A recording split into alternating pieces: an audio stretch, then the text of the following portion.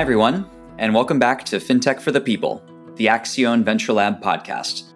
I'm Matt Shar, operating partner here at Venture Lab, and we're continuing our series on the topics of web3, blockchain, and crypto, and their potential impacts on financial inclusion.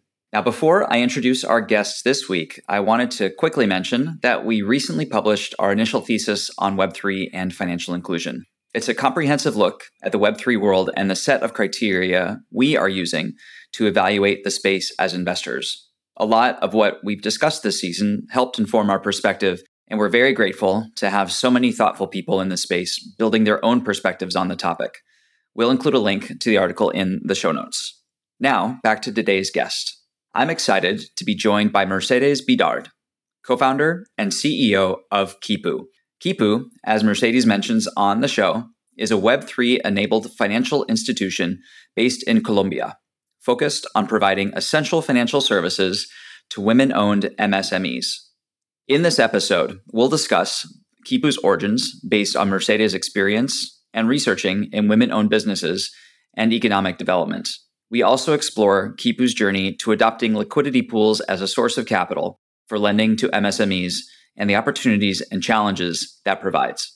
I think it would be great to get kicked off and hear more about your background and your own journey in becoming a founder. I'm born and raised in Argentina. I'm actually a political scientist and city planner. So I have like a weird background in the fintech world. When I was at the university, I really wanted to build something that could support communities living in the outskirts of cities, mostly living in informal settlements.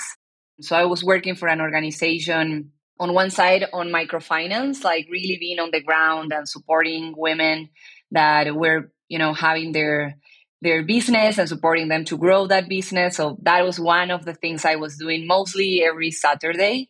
But then during the week, I was working at a think tank on public policy, based basically on cities policies. And I've seen, that gap between like what policymakers were thinking and doing regarding like the informal economy and informality in cities. And on the other side, actually what was going on the ground and what these families were facing and what these women were facing, right? And I said, okay, there might be another thing we could do, that it's not necessarily public policy or not necessarily like an NGO, but what we could do that can support and build wealth in the informal segments of our cities. And that's what actually drove me to study city planning and to start thinking on technology, right? So I got the chance to do my master's at MIT, that it's a really, technology-driven university and entrepreneur-driven university. And, back in Argentina, I didn't know what was a startup. Like that was not my world. It was not as known, at that time. It was like pre-Rappi. And so when I got into this university, into MIT, I connected with my co-founders. I connected with other people that have seen the same problems in their home countries, that were Colombia, one of my co-founders. And we said, okay, there might be something we could create to support, women and families living in informality to build wealth.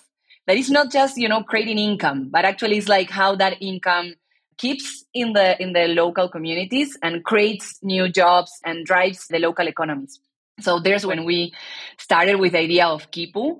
Yeah, and it was a really fun and long journey, building, pivoting, changing the idea a lot, but always focus on the same problem, which is the informal economy, right? And the same segment, if you want. Great. And as a former aerospace engineer turned fintech investor, I certainly appreciate having different backgrounds that enter into the financial services space. So kudos to you on that, and I stand in solidarity.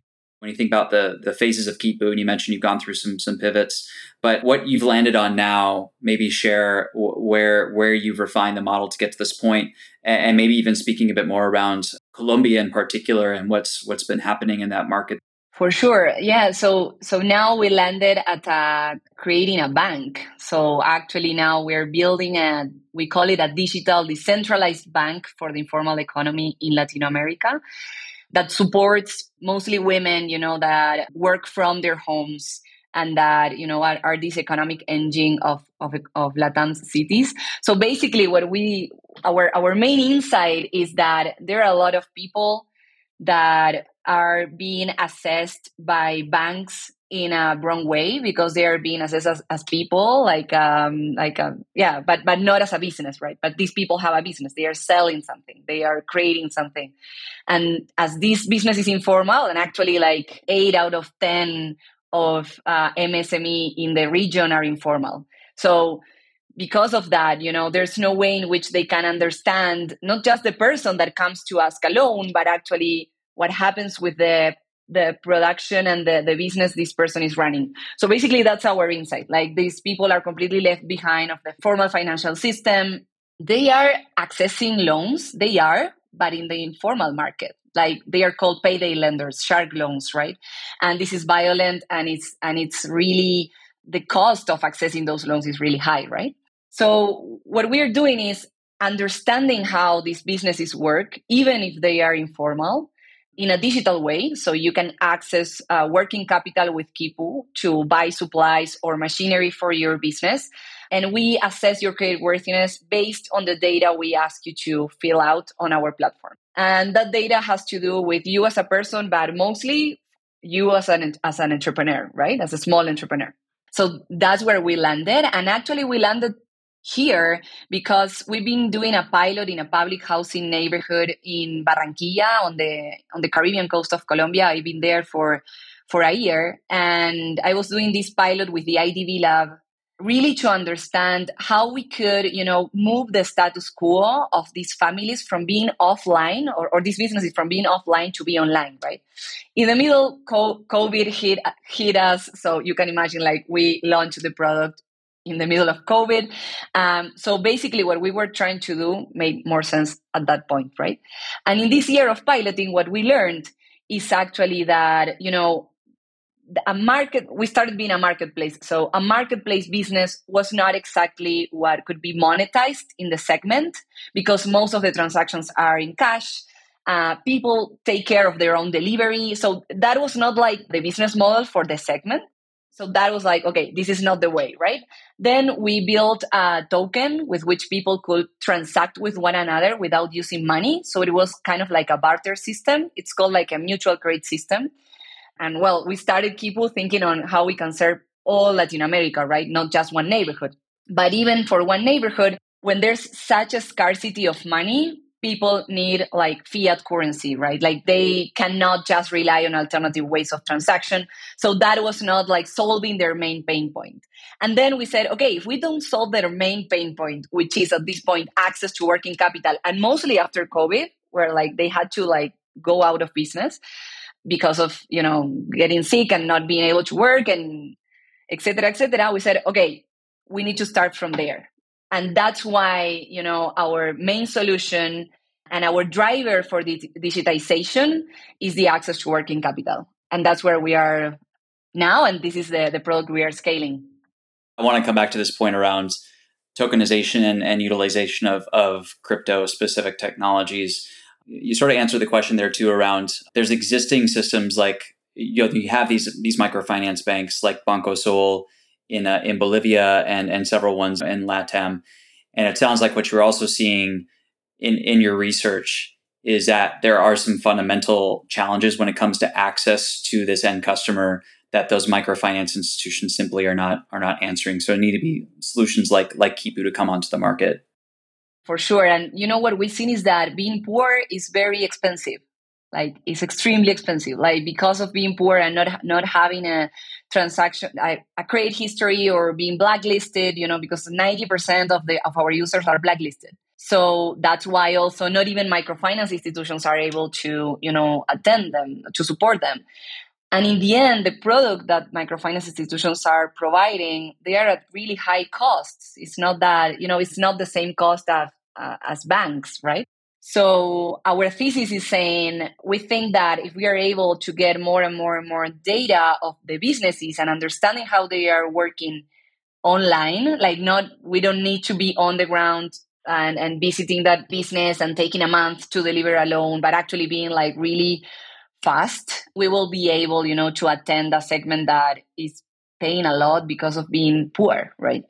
And I think we can only do that with technology. Share a bit more around this working capital element. So you're using a token that basically is the transaction currency that's used between small business owners. That's sort of the currency on which this is all operating. Is the working capital also self-generated, or is that coming in from an outside source? So that's the first part of the question, and the second one is just creating stability in this in this crypto in your specific token market. How are you really ensuring stability so that it is a good hedge against the instability fluctuations of fiat currency, and also as a good counter to high interest that they would be looking at on the informal lending sector? I will explain a bit like how all this evolved and what we learned, from that first idea, which was this token being a mutual credit system, and what it landed to be right now. So basically, we discovered that just a token for people to transact, that was not as interesting for our type of user, because they need to buy things outside their neighborhood. So they need fiat currency to do that, right? So they cannot accept all their sales into a local currency. It could be currency, it could be token, it could be points, whatever, right? Like we really changed how that was called. Now it's called Kipu Points.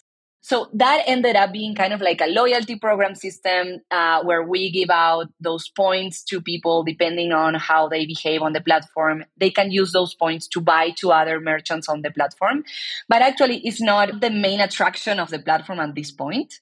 How we connected this with web3, like how this landed, we said, okay, the main pain point of our user is the access to capital. We need to solve that problem if we want, people to change their status quo, if we want people to go like from being offline to be online. Okay. Secondly, how we can access capital at better rates, because one of the main challenges we have as a lending platform is the cost of capital. Capital is very expensive, right? And as we are attending high risk profiles, then we need to say, okay, how we don't translate all the cost of capital into the end user. And then we, because we don't want to end up being a digital payday lender, right? So we said, okay, we are creating a collateralized loan protocol that is, imagine like the Avi or Goldfinch protocol, where we are basing the decision of where the money from the liquidity pool goes, depending on the scoring that we are creating of our users. So we are using AI, we are creating a scoring per user that this is off-chain. This is something that we already built on Web2 if you want.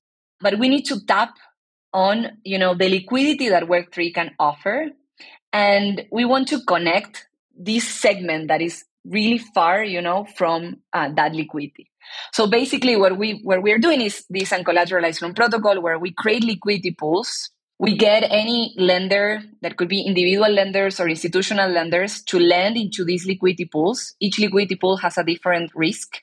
Actually, so let's say it in like plain English or Spanglish. Imagine like you come here, you have some USDC. With that stable coin, you buy some of our tokens, right? This token you are buying is called interest-bearing token. It will increase the value as our users repay the loans. So basically, you are putting money on a pool. From that pool, we are allocating that funds into our users. When they repay, a piece of the principal plus a piece of the interest they are paying back comes to the liquidity pool to give yields to the lenders and actually to move the value of that token that you bought. What we are doing is really connecting lenders from all over the world to fund this type of microbusinesses. We are the ones that are saying, okay, this microbusiness has this level of scoring, so it will pay back. So we are the ones like deciding how the liquidity pool distributes into our users.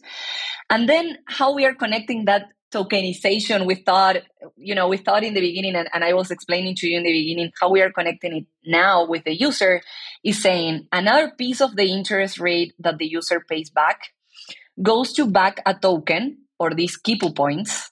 That is this loyalty program we have on the platform. But now, instead of just using it to buy to other merchants inside the ecosystem that we built, this token is having, value outside of the platform. So people can save with that token, they can pay back their loan, they can even invest. And we are giving out this token as rewards, depending on the same that we were doing before. Depending if you bring people to a place, if you bring referrals, if you pay on time, if you have your store updated on the platform. And this is how, we are building this ecosystem where not just like everybody wins. And this is the nice thing about Web3, right? It's like everybody's winning. Like the lender is winning, the end user is winning, and it's being part of the ecosystem. I find it interesting because we actually talked with Sam from Goldfinch on a previous episode. And so the nature of liquidity pools and the, bringing it into the market, I think Goldfinch is thinking more from the perspective of lending larger amounts of capital instead of going directly, I think, to the end customer. And we'll be right back.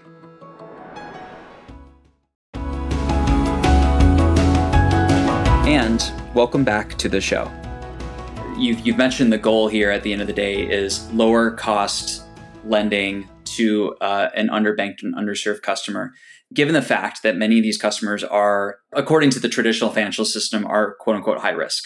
How is it you're assessing them, number one, in terms of their risk and how you assign them to different liquidity pools, or like what kind of liquidity pool will be used to deliver capital to them?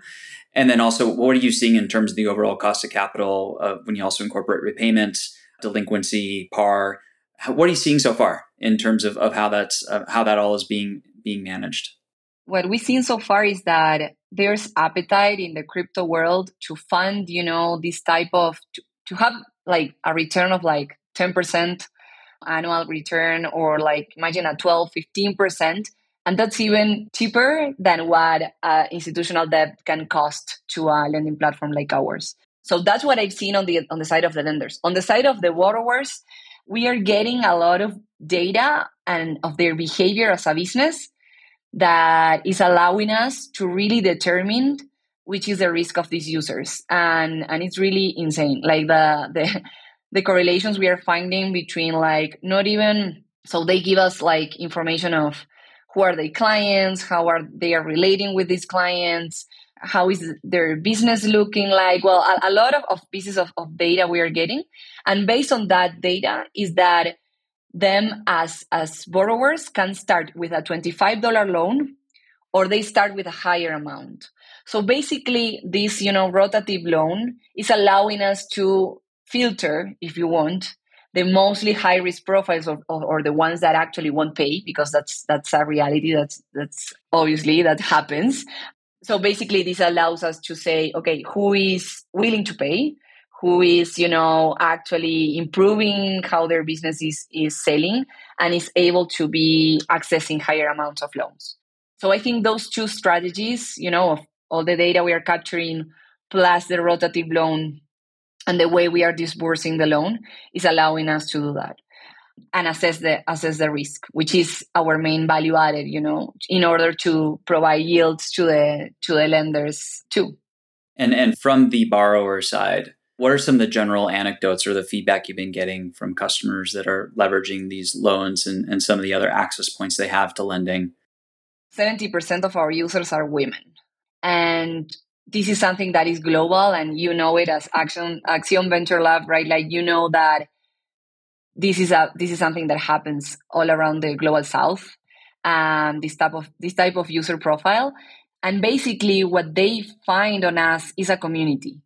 And that's the biggest thing we emphasize. Is like, this is not just a platform that will give you some money and, we'll come here and ask you to pay back and that's it. But it's actually like a platform where you will connect with a community, where actually if you pay back, then the token you are getting increases the value, and actually like if your economy grows, then the other economy of the other community members is growing. And what I've seen is that they feel very inspired by being connected with other people that are facing the same challenges. Because I'm sure, and I've seen this, that the same women living in Buenos Aires, in the outskirts of Buenos Aires, Argentina, is having the same challenges that a women living in the outskirts of Bogota, right? Or one living in Africa, but I will just keep the scope to Latin America.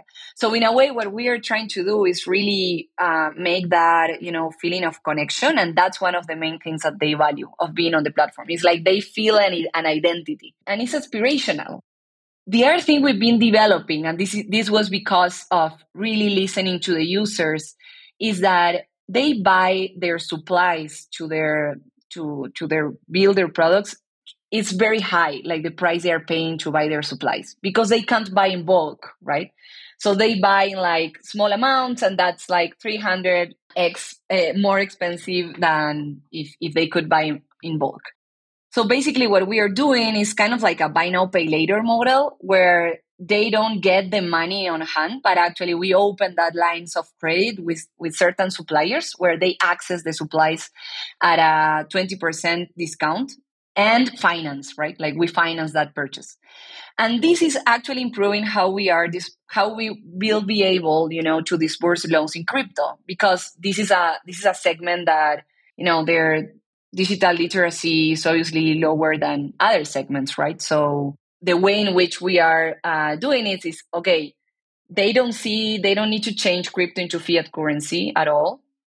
They just get an line of credit open in different suppliers, and the crypto goes directly into the suppliers in fiat. So these are ways in which we need to think on how actually, these benefits of the crypto world get and connects with this type of user. This leads into the next question: is the current crypto environment in many ways has, I think there's been a lot of structural questions around it, just as we've seen. One thing I'm curious about is you're operating in Colombia. There's always these open questions around how regulators are going to look at crypto and digital currencies. What are some things you're keeping an eye out on to ensure that you can continue to smartly leverage some of the technologies that crypto enables, while also not the decision that comes down from the central bank in Colombia that could shut things down overnight? Yeah, we are preparing with lawyers. So that's one of the ways in which we are preparing. We have really good investors that are like from the crypto world. So that's also another thing. Like we are really surrounded by people that are in the front lines of these types of protocols and what we are trying to do. The way in which it frames in the legal framework here is that you cannot capture money, you cannot capture massively money, right? Like that's something that you cannot do here in Colombia. So that's, and the way in which we are not doing that is that from in our liquidity pool, when you are investing on the liquidity pool, you're actually buying an asset. So as you are buying an asset, which is a token, we are not like capturing, your money, but actually we sold you something, right? And we allocate that money directly to the users. So it's like it gets to the pool, it goes to a user, right? And then when it comes back to the pool, it's like actually increasing the value of your token. So that's the way in which we are framing it now. It's not just the Colombian laws, but actually it's also the state's laws, because we are also registered in Delaware and in Colombia, as most of fintechs in Latin America. So basically, we are creating a lot of like legal concepts. There's a really big gray area, but at the same time, I think that there's these sandboxes being created in our countries where they are allowing some experimentation on the field, and we are like getting into that, right? Like really getting into that sector of like experimentation. And the other thing is like what I was telling you of, okay, we are the ones, creating the pools, providing the returns, and the user is like, we are allocating the lines of credit, but like the user is not, they don't need to change that USDC into fiat, right? We are like giving out the loans in fiat. So that's the way in which we are like doing it up to this point. I think governments are also listening a lot to entrepreneurs and are open now to this new decentralized world in a way. And maybe just a follow up on that. So when it comes to, and when I think the pillars of financial inclusion is around consumer/customer security and protection of assets. So when they actually receive a loan from the liquidity pool, where is the securitization on that? So you mentioned this is ultimately you're treating it as an asset. Are there assets, and whatever sort of protections around repayments, essentially the basic things that come along with receiving a loan from a formal sector? There is some baseline of that. Yeah. So for now, it's like really in the traditional way, if you want. So we have an insurance, of the loans, and we have a provision of the loans. They signed a contract, when they get the money. It's like for now, it's really not, hurting the point of the user accessing the money, because if we make it more complicated, or if we, ask the user right now to download a wallet and blah, blah, blah, blah, that will be like, it will put another level of difficulty. And they are really low literacy, digital literacy user. So most of our communication is through WhatsApp. So you can imagine, like, the way in which we are doing it right now is like signing a contract and being sure that we are provisioning for these loans, right? And that's it. Like mostly in a like web2 way, if you want. And I think really what I've learned so far, trying to be, a decentralized, trying to build really decentralized finance for the informal economy, but at the same time understanding the informal economy, is that we need to be like a hybrid, right? Like we need to first try out things on Web2, we need to first understand if this is serving people actually, and not just trying to build crypto because of being crypto, but building crypto. But like, I think that hybrid is really important. I'm coming to a very similar conclusion on this, that there are Web2 principles around compliance, security, and access to a low digital literacy customer with Web3 capabilities that can sort of enhance the overall pool of accessible capital to those customers. And so I think I think there's much more I think we have to learn on that, but I absolutely agree with you that trying to highly digitize these customers has also resulted in them being left behind because of the ramp up it takes for them to become digitally savvy. When you thought about using a nascent technology like Web3 to help solve this, I think there's oftentimes, especially in Silicon Valley, it's go chase after the shiny thing, the new type of technology, but may not necessarily in principle solve the issue. So we'd be curious to hear your thoughts around where you began to come to this conclusion that there was a balance between not old tech, but somewhat, these existing sort of protocols and systems with new tech. So as I told you, we started being a crypto startup. So this was like, we said, actually, I got a prize like of innovation there at the university. The first prize I got was because of being a blockchain and fintech platform. So our first idea was like how, we create this trading system on a blockchain. People, don't need to use money to transact. They can transact with an alternative currency. So that was like the first idea, right? And we put that out in the world. We've done that. But when we were building that solution, that MVP, we said, no, wait, like we don't need to have a token to do this. We can have like just a traditional Excel, actually, like a traditional database. And we will like say people that this is an alternative currency. So that was like the first thing we've done. And then when we put that out in the world, then we noticed that people were very scared of thinking of another currency. So we call it points. So that's why it's like Kipu Points is like a loyalty program, literally, but it's a loyalty program that you can use with your neighbors. So that's how we frame it. And because we launched this in the middle of COVID, where there was a really, really big, economic crisis, the entrepreneurs were saying us, yes, this is great, but I need money. Like I need fiat currency. This is not like, and the other thing is that things in the neighborhoods are more expensive than outside the neighborhoods. So if if your platform is just for buying inside the neighborhood, then people will say, no, wait, like things are cheaper outside. Why I will, accept this currency that I can just use inside if things are more expensive.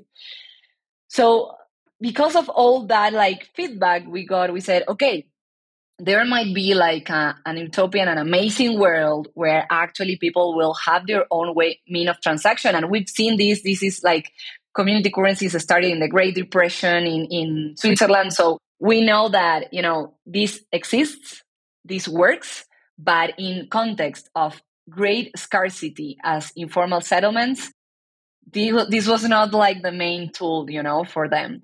So that there's where we said, okay, first we can try out things without being, on crypto. We can do it in another way and then see if it makes sense, to build it or not. So that's what we've been doing. And basically then we said, okay, we can create a way in which people can transact with one another. But this way needs to have a cash out, needs to have value outside also the ecosystem of users. And there's where we connected, the loans with a mean of transaction for the users of the community.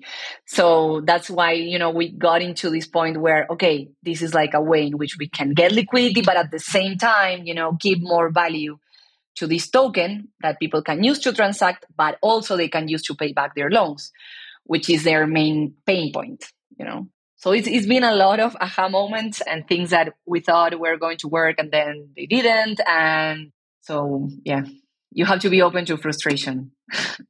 The journey of a founder, right? Yeah, for sure.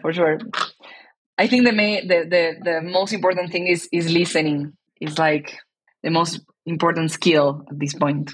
Yeah. When you think about the next building blocks to helping Kipu become what you aspire for it to become, what is it you need? We are raising our seed round. We are in the middle of the seed round, so we already got half of it. And really, we have already the team that is. So we build all inside. My co-founder is the CTO. She is the one building the algorithm. She is the one, coding the whole Web3 side. So, and we have our own tech team. We have our own financial team. Like the team is really where it has to be. So now I'm very, very happy because of that. This is something of the last 3 months that I've done these hires.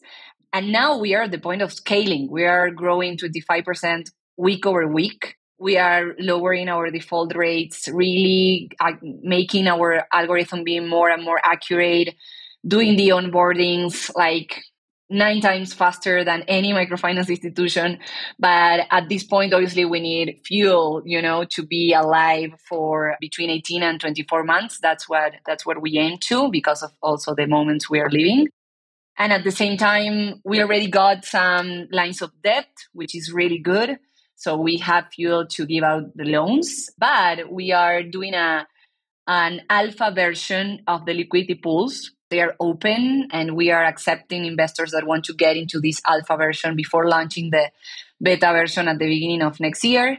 And it's really giving returns of 10%, annualized based on this investment on the debt side, right? Like for the loans. So we divide like our operations from the loans.